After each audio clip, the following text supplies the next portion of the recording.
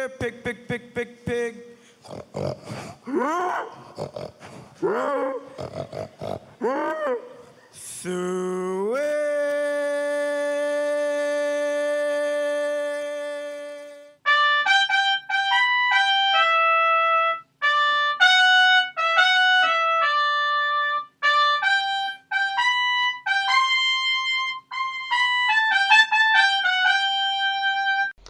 Well, the hog is back in the barn down in Iowa City where he's been warm, safe, comfortable, and happy for 4 years now. Is that right? 4 years, guys? Floyd's about ready to graduate. I think we need to send Floyd for his master's.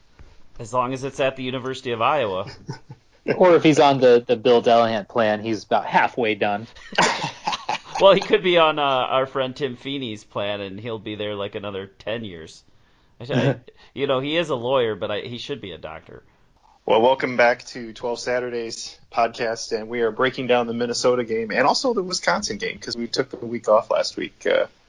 But I'm James Bladel, and we also have Tori and Bill Delahunt. Hi, guys. Hey, Jim. Hey, I have a little bone to pick.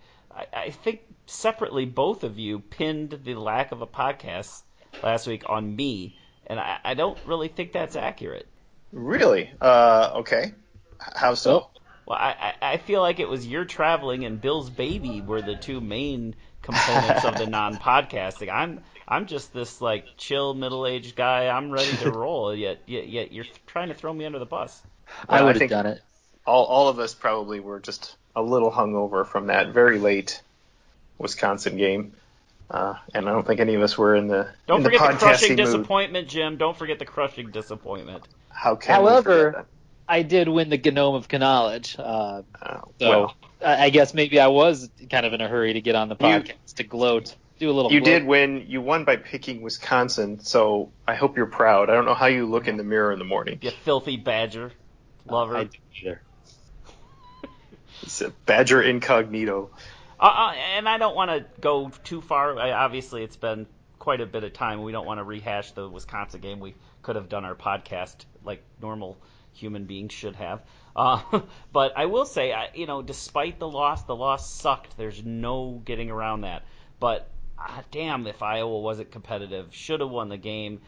Bill, you and I were in the stands at Camp Randall last year. They didn't look like they belonged. They looked like JV against varsity. At least that wasn't the case this year. I'm still taking it as a good sign that I think Iowa looks to be a top level competitive Big Ten team. Even obviously after the Minnesota win, but even that Wisconsin loss wasn't something to really be shamed about. No, that's a good point. I don't want to go too Nebraska fan and start saying that touchdowns didn't count, wins and losses don't count. We did lose, but yes, we did belong on the same field, and that was very promising. And I think it kind of gives us an idea of we really can compete for the Big Ten this year. Well, and from where my takeaway from that was you had 3 punts, right? One was a turnover at midfield, one was a fair catch on your own 5, and one was a turnover inside the 10, right? And you just can't do that. I mean, and then to your point, Tori, is you think you can do that because you think you can count on Hornibrook to turn it over twice, and you just didn't. So there's your game right there. Yeah, very much a tip of the cap to Hornibrook and Wisconsin. They took Iowa's best shot and found a way. That's, until somebody knocks them off, they've earned their position as the king of the West for now.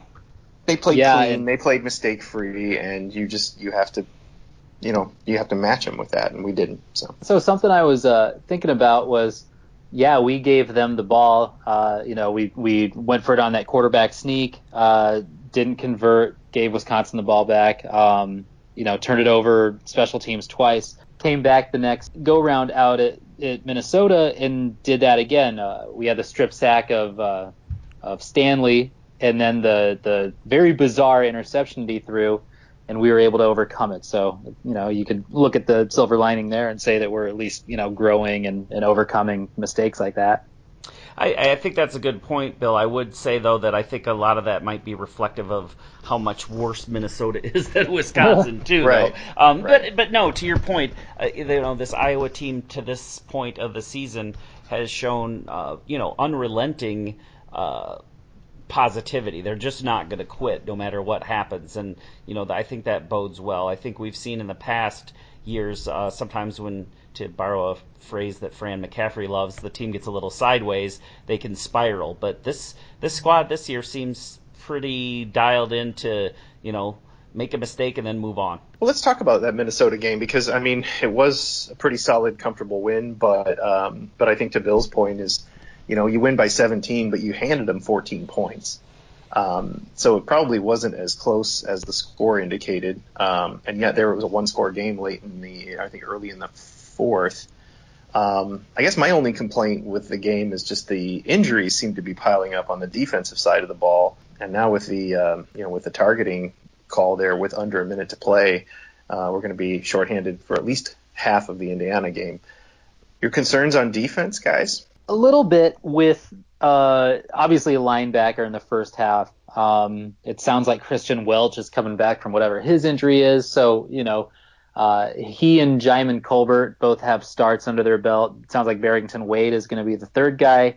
So we'll see what happens there. I was very pleasantly surprised with Riley Moss stepping in corner on that right side. He had to settle down at first, but yeah, he had a good game. Targeted 17 times, gave up one touchdown, but came away with 2 interceptions.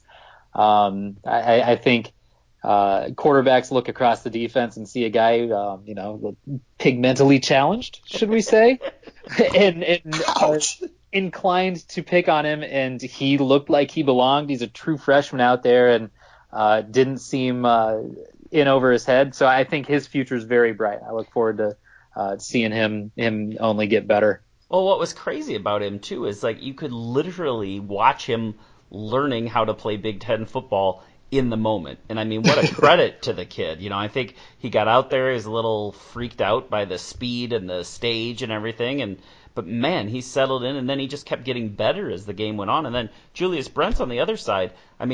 These guys are shades of. I remember Antoine Allen and Jovan Johnson when they were young freshmen. You could kind of feel, man, they'd get burned every once in a while, but you could see that just that raw talent and could tell they were going to be good players.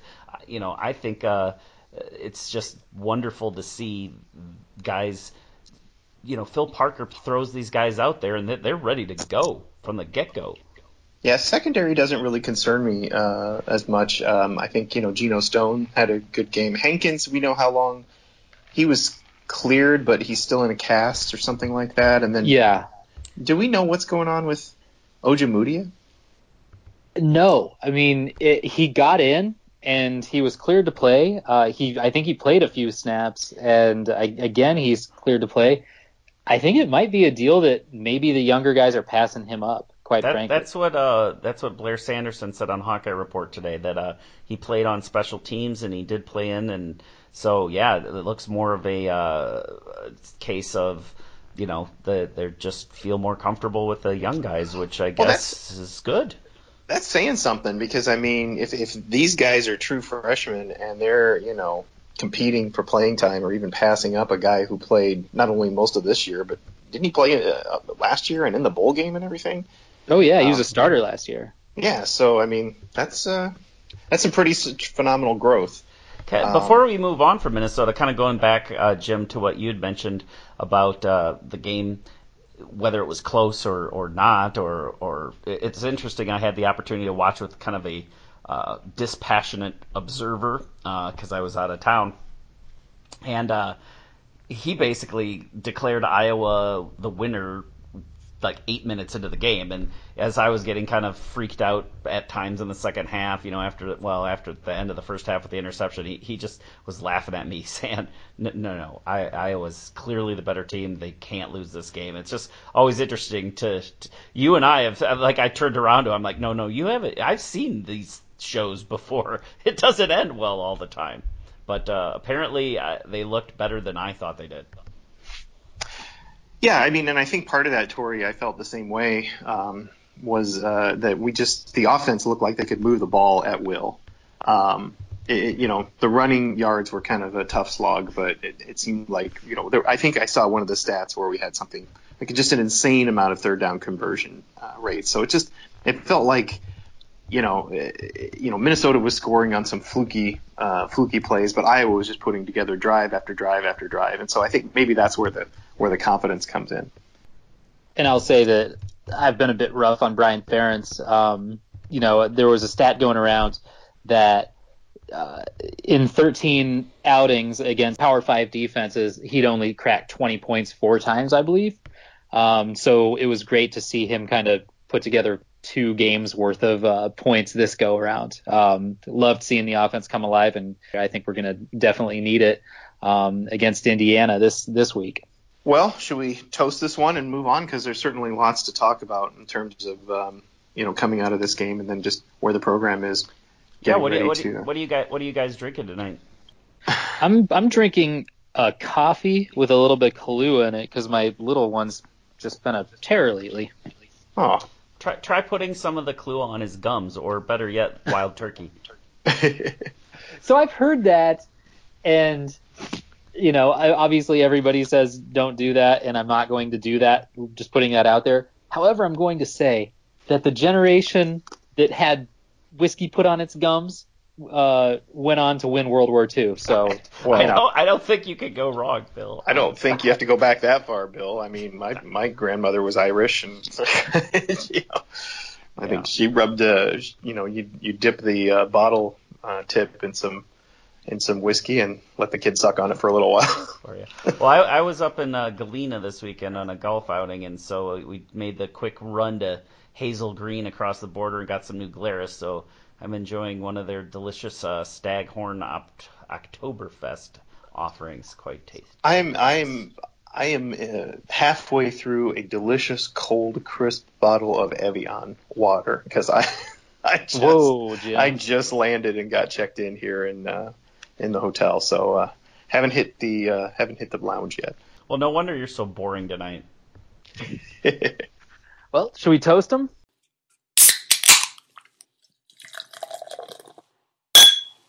Well, for once, I got a break on the interview producer job, and Bill got us a pretty interesting fella to talk to this week. Bill, tell us a little bit about the guests you got lined up.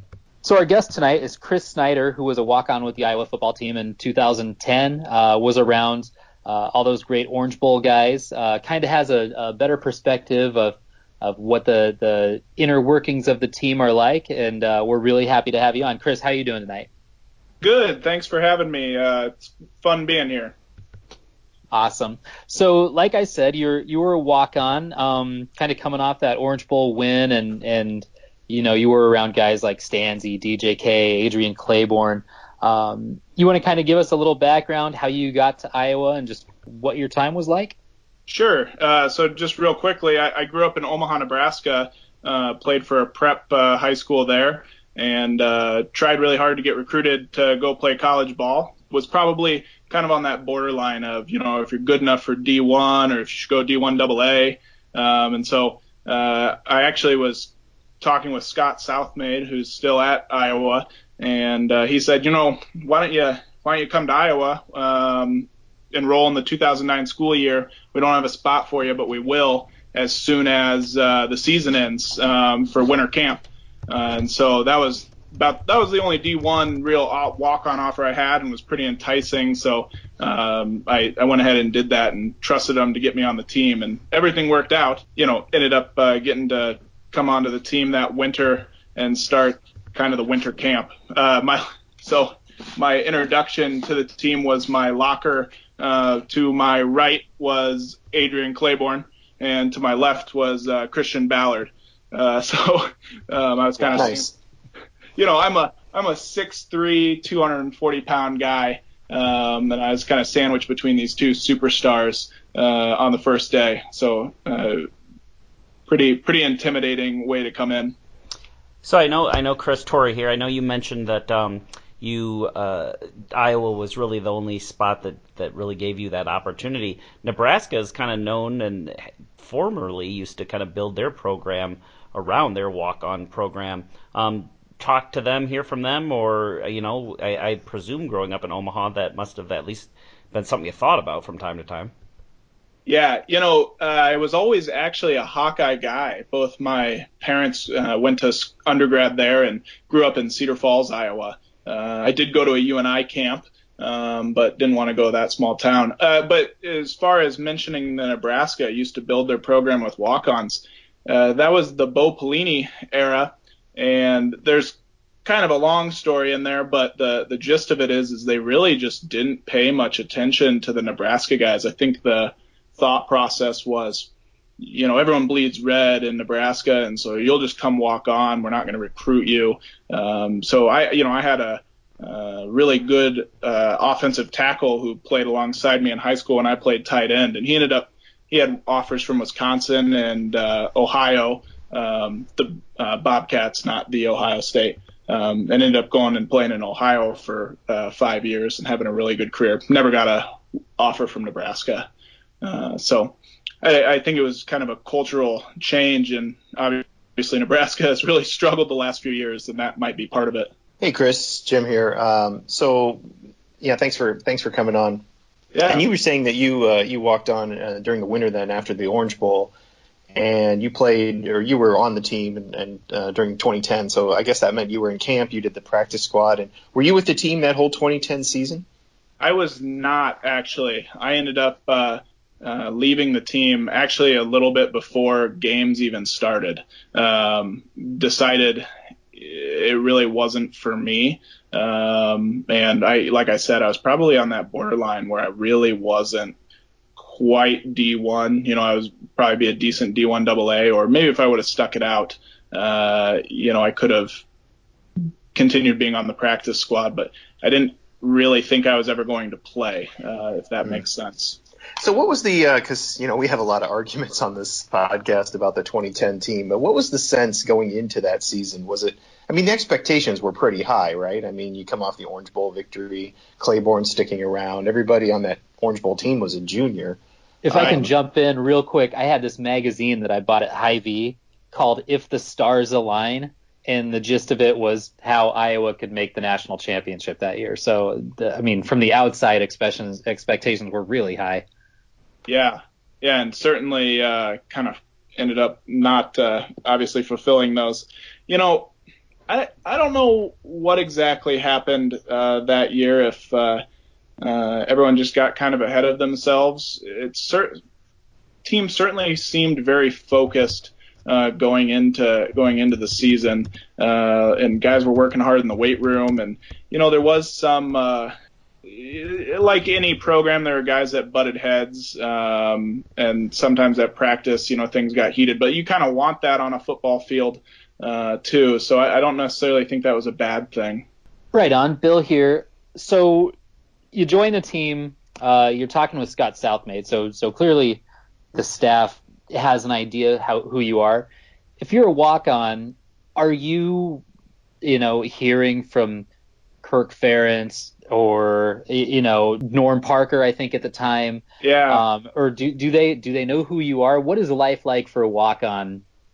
That's a good question, and something that I had questions about going into it. I never sat down in like a meeting with Kirk or Norm Parker, but people know who you are. Kirk would walk by and say, "Hey, Chris, how you doing? You settling in? Anything we can do for you?" So I did feel, like people cared, and they definitely knew who I was. I just never had a lot of one-on-one time with those guys. Definitely my position coach, obviously. You'd have meetings at least about weekly with them and kind of talk to them. They kind of give you feedback on how you're doing. But yeah, especially coming in the off season was probably a little bit different too. Actually, a couple other guys joined that off season who had a little bit of hype around their names. AJ Derby and Louis Trinca-Passat also joined, obviously as scholarship guys coming out of high school early. So they definitely got a little bit more attention than I did, which I was kind of okay with that at the time. Sure. And you mentioned your position coach, and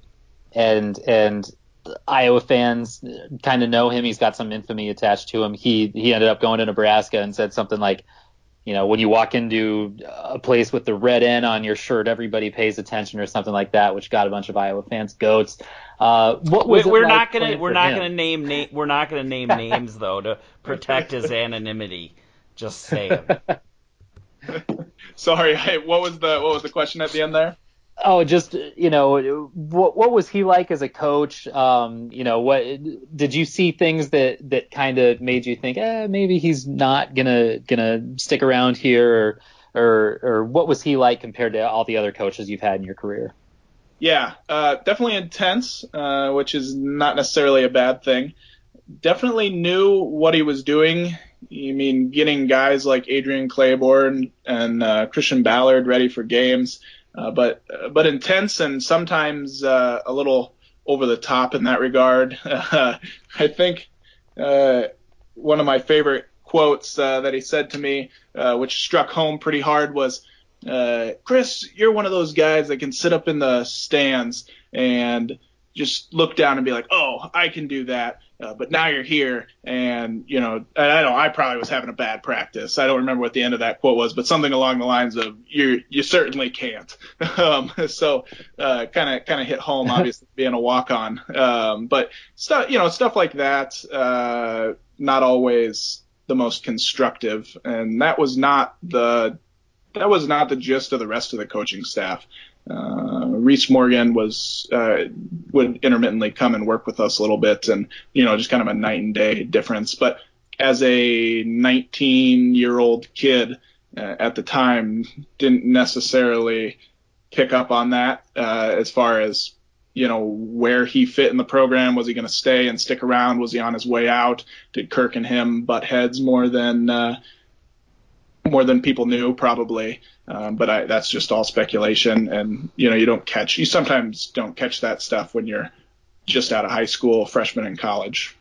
Well, yeah, it's always been interesting to me, Chris, that it sounds like Kirk Ferentz and to a lesser extent maybe the guys he hires and brings around him, very much about teaching and building people up and positivity. Not that you're not going to get called out when you screw up or do something wrong, but I think his philosophy seems to be, let's work and build people up, and maybe that wasn't the best culture fit. And that leads me to my question, which is, every time the Big Ten Network guys come to Iowa City, every year they kind of say the same thing about how professional and organized the practices are. Tell me a little bit what it's like practicing at Iowa, and is it as a walk-on too? Like, we've all seen Rudy. Do you get the crap kicked out of you out there? There's definitely a great rhythm to their practices, and I think that goes for most college programs now. But using the clock system, flowing from one thing to the other, obviously good practice plans, and I think that's just being a good head coach. That's part of your job, is to manage those practices and get the most out of your time, because you can't be there forever.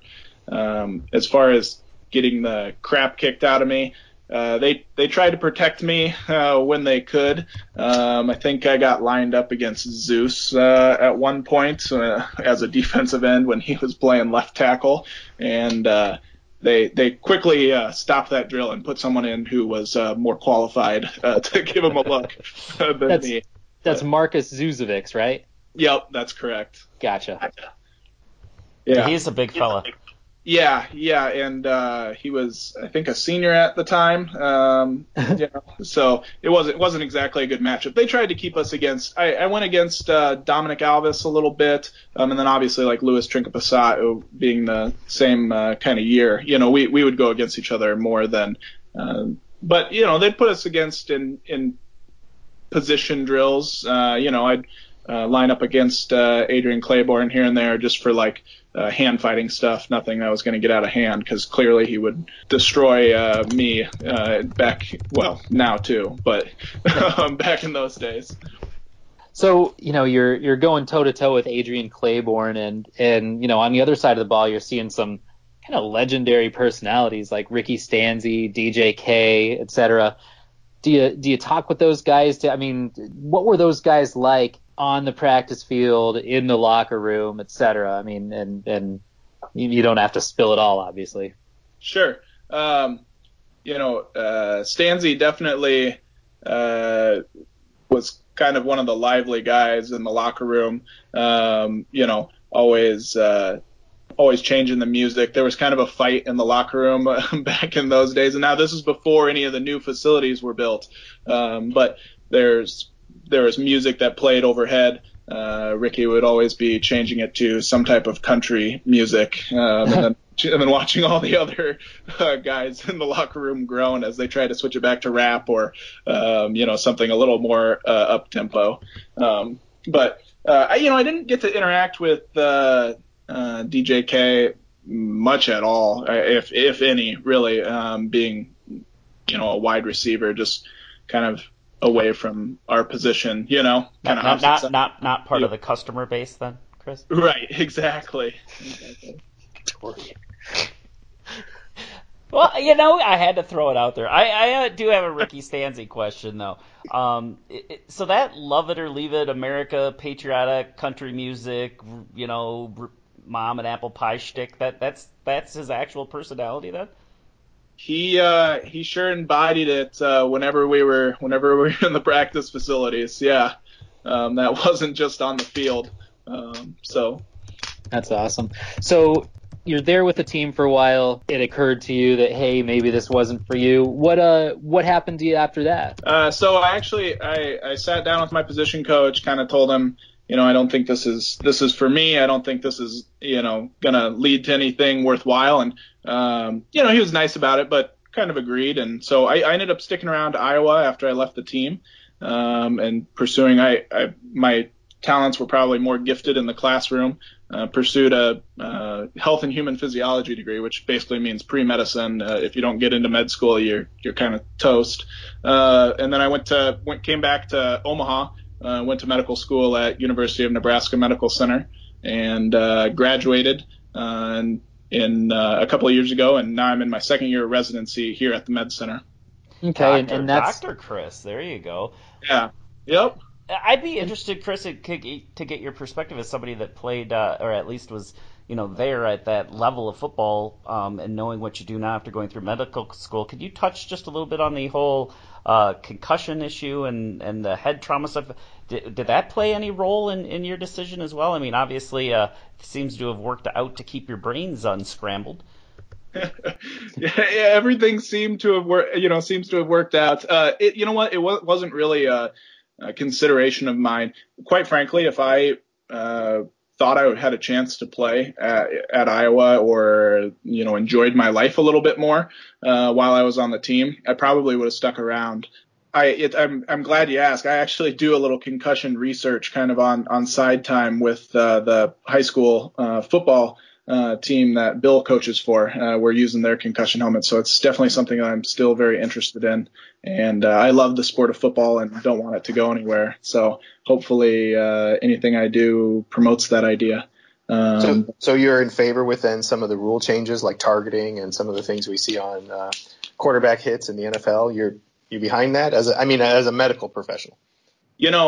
I am really kind of split sometimes on those, because although I agree with the gist of the targeting rule and what they're going for, sometimes it really kills a game when there's nothing that I feel like the player could do. They leave their feet to try and make a play, and the running back or the wide receiver, whoever slides down, and they come helmet to helmet, and you're like, there's no way he could avoid that. And while the gist of the rule and the spirit of the rule is a good thing, because if we don't reduce concussions and people are scared to play the game, then the sport will go away.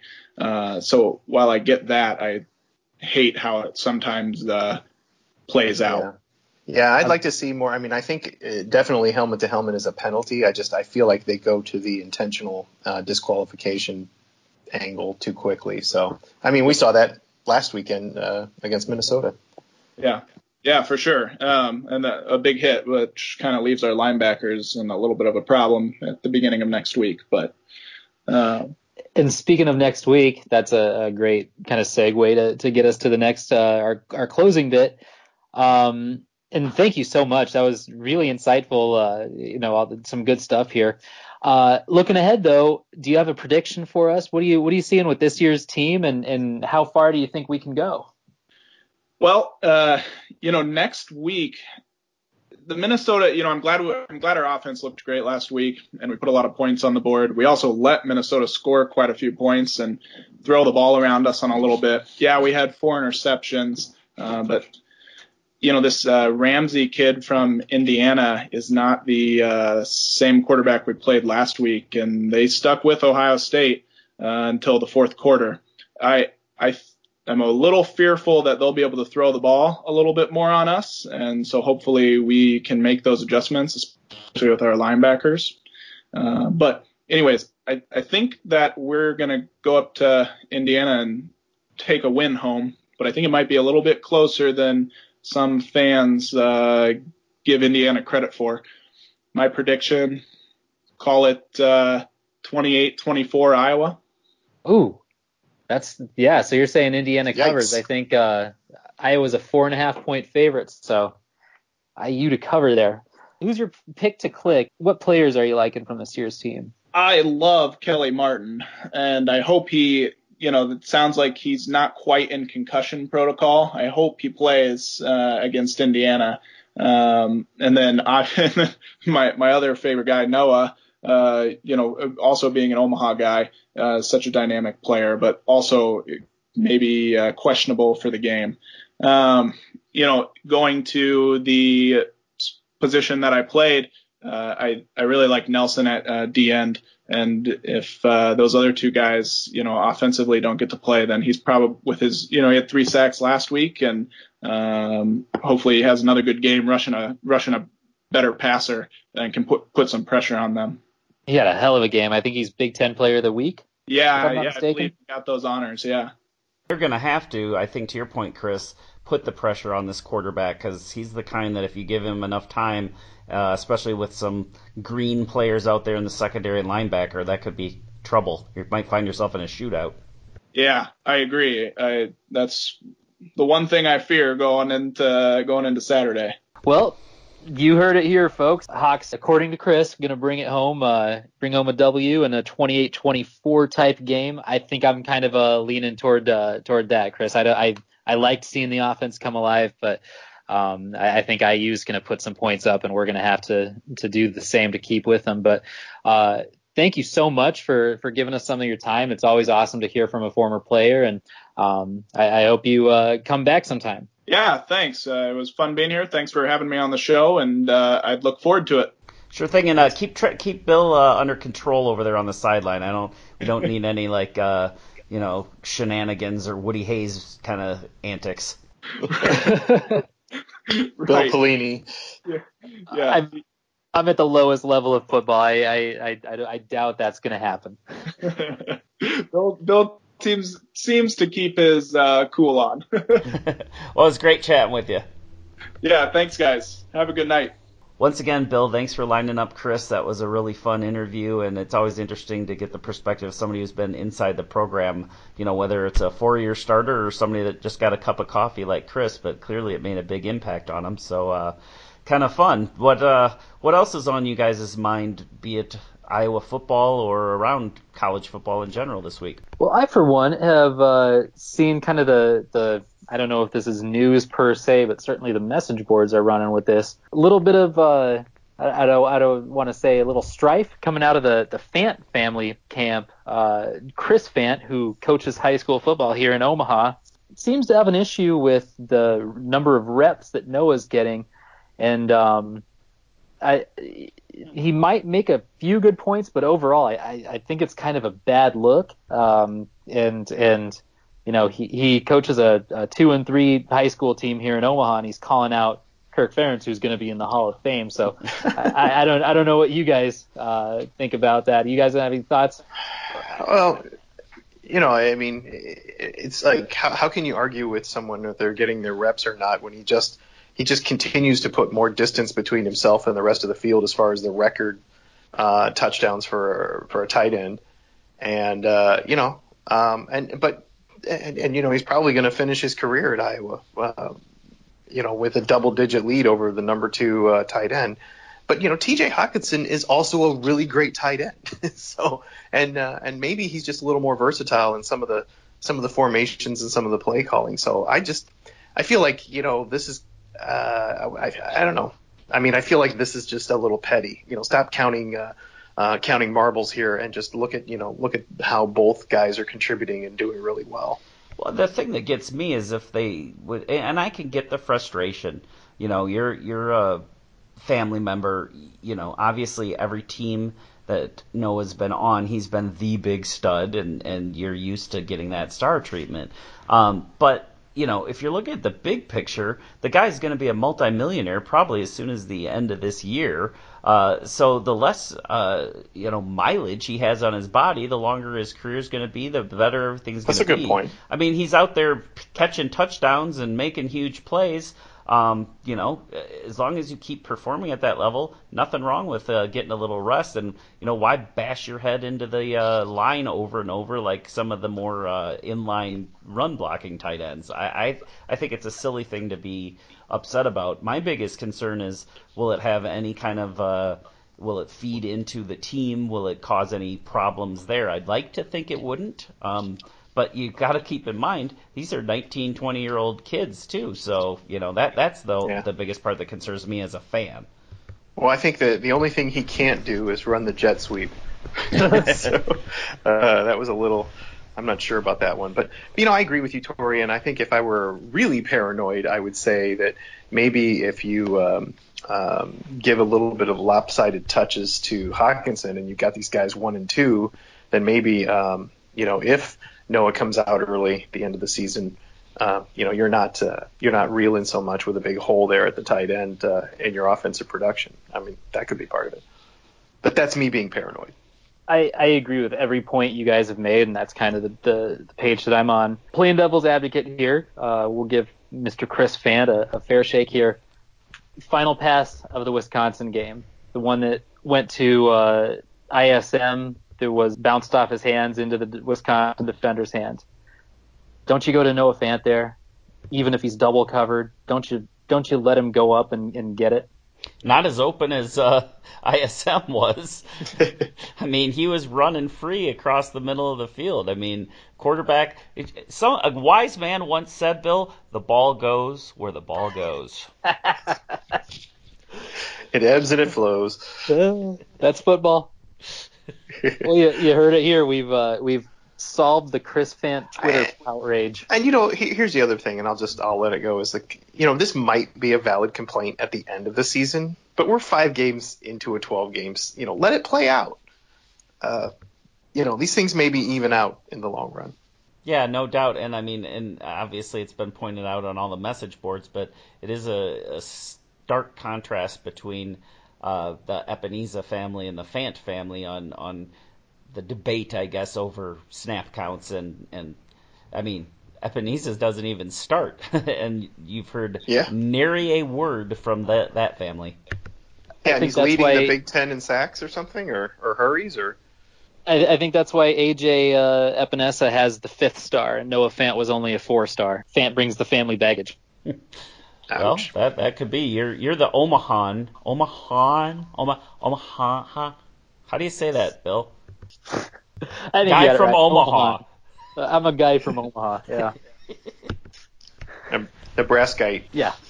So, well, what else is going on? I mean, what did you see from some of the other teams? I think, I'm curious to see between Michigan and Wisconsin. I'm curious to see how that plays out. Michigan looks like it might actually be for real this year. They've always had a pretty solid defense, but it looks like they stopped tripping over themselves on offense. Well, this is the week. This is the week to be a Wolverine fan, right? Exactly. I mean, Ohio State. I mean, what's to talk about? They're just a semi-pro team up there in Columbus. Penn State, same deal. I guess I'm surprised. Throw this out though, and Jim, you're doing it again. You and Bill refuse to acknowledge that Pat Fitzgerald's Northwestern team is good. It's a good program. They win games. They've won 10 games 2 years in a row. They righted the ship and beat Michigan State. I'm a little nervous about them. Well, they have no running game. I mean, I think they still had like less than 100 yards total. I think even they in that beat win. Michigan State with 8 yards Yeah, rushing. 8 yards rushing. There you Well, go. they not have kidding. 12-year quarterback Clayton Thorson back. That guy played against Drew Tate, I think. He's got a full beard and 2 children in high school. Northwestern is 2-3, so let's not go tripping over ourselves to kiss their asses just Yeah, yet. and I'm not sold on Michigan State either, Tori. I mean, I hear you, but I'm not sold on Michigan State either. Yeah, they were overrated. So. Hey, I got a controversial thing to bring up now that we're talking about Northwestern, because we're tied with them right now in the Big Ten West. We need them to lose, and yeah, we can beat them and get the tiebreaker, but why not have them well in our rear view? They've got Nebraska this week.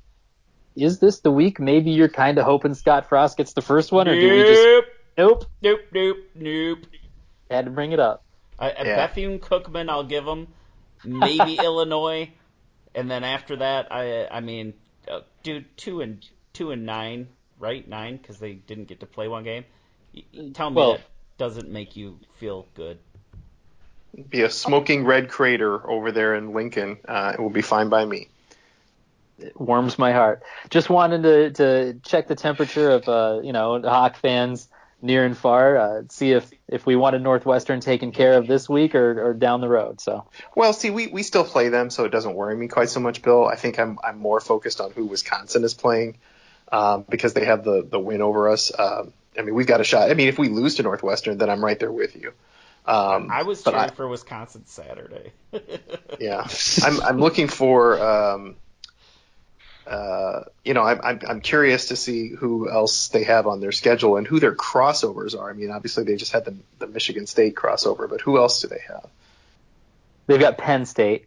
Yeah, so see, they're going to have a couple of additional. I mean, they're not going to be a 10-win team this year, Tori. I mean, I acknowledge they've been good for the past 2 years. I think this is going to be a step back. And you can't rush for 8 yards in the Big Ten. No, and you guys are right.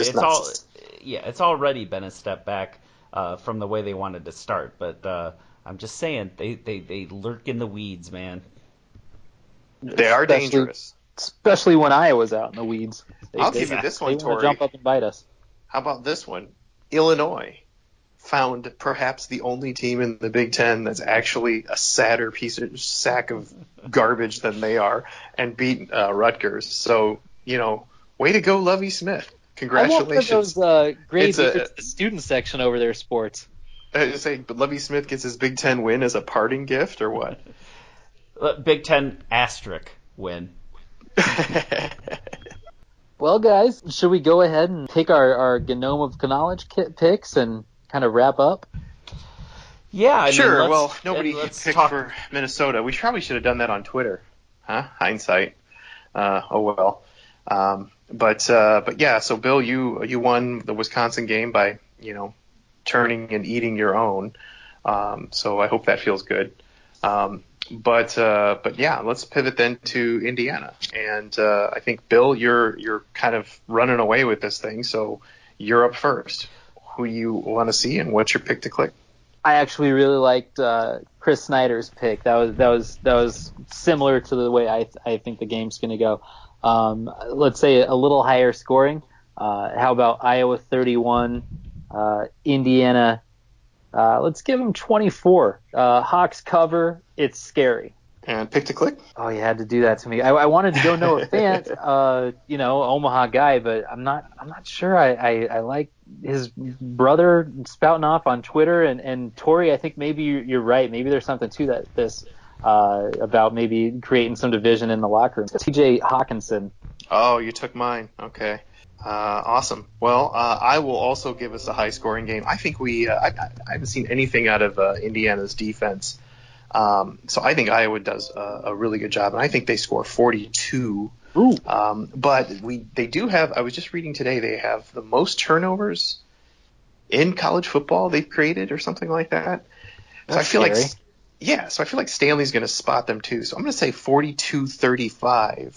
I think the run game gets on target this week. So I'm going to say that my pick to click. I'm going to pick a duo here. I'm going to say Ivory Kelly Martin and Mekhi Sargent as my as my pick to click. I think that they're gonna run all over these guys.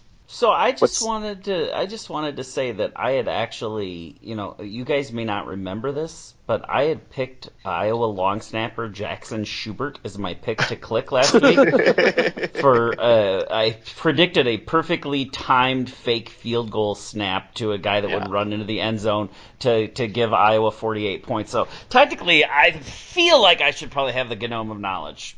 That's when you woke up in the middle of that seance, right? Tori, had you heard of Jackson Schubert before this weekend? No, we had to look I it have up. his card. I got it in a pack of bubble gum. Yes, he's huge. He's no Tyler Kluver, but he's pretty damn good. He's no polecat. I was screaming polecat, and my dad and my wife were looking at me like I was a Looney Tunes. That one was called Herky, they say. That was Herky, yeah. Yeah. Herky and polecat. Polecat was the weird thing against Ohio State last year. So, Tori? Well, you know what? I think it's going to be a shootout. I mean, I think for once Iowa is actually armed to win a shootout in Bloomington. So I'm gonna put them up with more points again. I'm gonna say 45 for Iowa and 35 for the Hoosiers, who do scare the crap out of us. Although I'm very hopeful the defense can sack their quarterback a few times and not make it that exciting. With that many points on the board, I'm going to have to go with somebody on offense, and I think it's going to be Emir Smith-Marset. I feel like he's just hitting his stride as a threat, as a wide receiver. So I just think it's funny that you picked 45, I picked 42, Bill picked 31, and nobody picked Nate Stanley as their pick to click. That's a good point. I guess it always feels a little cheaty to pick the starting quarterback, though, doesn't it? But if you're calling for a shootout, though. Well, true, but That's true. you gotta. Who's he gonna throw to? That's the trick. Everybody. And they've done a great job with that this year. I mean, that's been really nice to see. That one interception notwithstanding, he looked He looked great Saturday. I don't know if that was just a brain freeze or what that was, but God forbid we see that again. Glenn Mason. On the broadcast, I thought was pretty funny, and I know a lot of Hawkeye fans don't like him either, but he said, I can't even begin to explain what he was looking at there, which me neither. Well, so to be fair, Glenn Mason also said that, if he had maybe won the pig a couple more times, he would still be coaching at Minnesota. So he has the ability to kind of, laugh at himself as well. So the best was the producers trolling him, though. Did you see the part where he said Iowa is struggling in the red zone, and then they flashed up the graphic that Iowa was 3 for 3 during the game in the red zone and 85% for the season? I mean, I like Glenn. He likes Kirk Ferentz. He's a decent guy, but it was not one of his better games this last Saturday.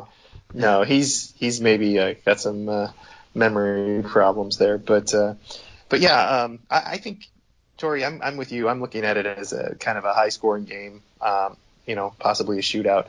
I liked the wide receiver plays last week, and I'd like to see more of that. I get it now what they're talking about with Brandon Smith and Emir Smith-Marset. Brandon Smith with that kind of crazy catch. I actually watched that on replay a couple of times, and I still am not convinced that was a reception. Oh, I am. I think he had control of it. Man, I wish I could. He had his hand under the ball entirely, or did he put the nose of the ball on the ground?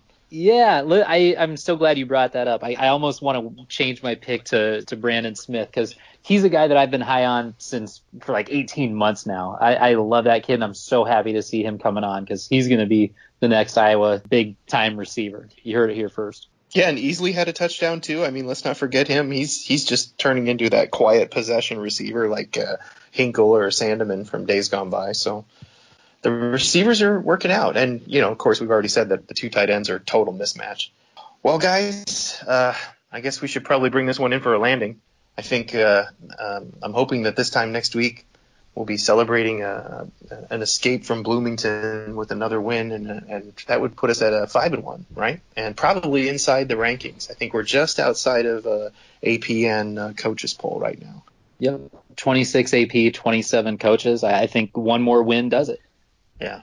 And this could be, I think I think even, Glenn Mason said something like, even with that Wisconsin loss, and you do something good in Penn State, you could still have a very, very special season, even if you don't win the West. I think this is quietly a really, really, really important game because you've seen Iowa in this position before, getting a little momentum, being close, being right on the outside of the rankings, and then having a road game against a middling opponent and then stub their toe, do something stupid, and maybe fight their way back to 7-8 wins, look okay, blah, blah, blah, rinse and repeat, right? So I think this is almost a really pivotal game to see if this is a special team this year or just another nice Iowa team. And I want them to be special.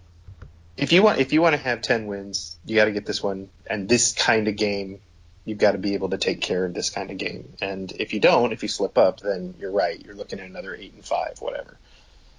Absolutely. So. All right, so let's go win the dang thing. Roger that. All right, guys. Well, let's wrap it up and say, as we always do, we'll close it with On Iowa. Go Hawks. Beat Nebraska. I almost forgot my line. We haven't done it in so long. It's like, do I say go Hawks or go Iowa? I can't.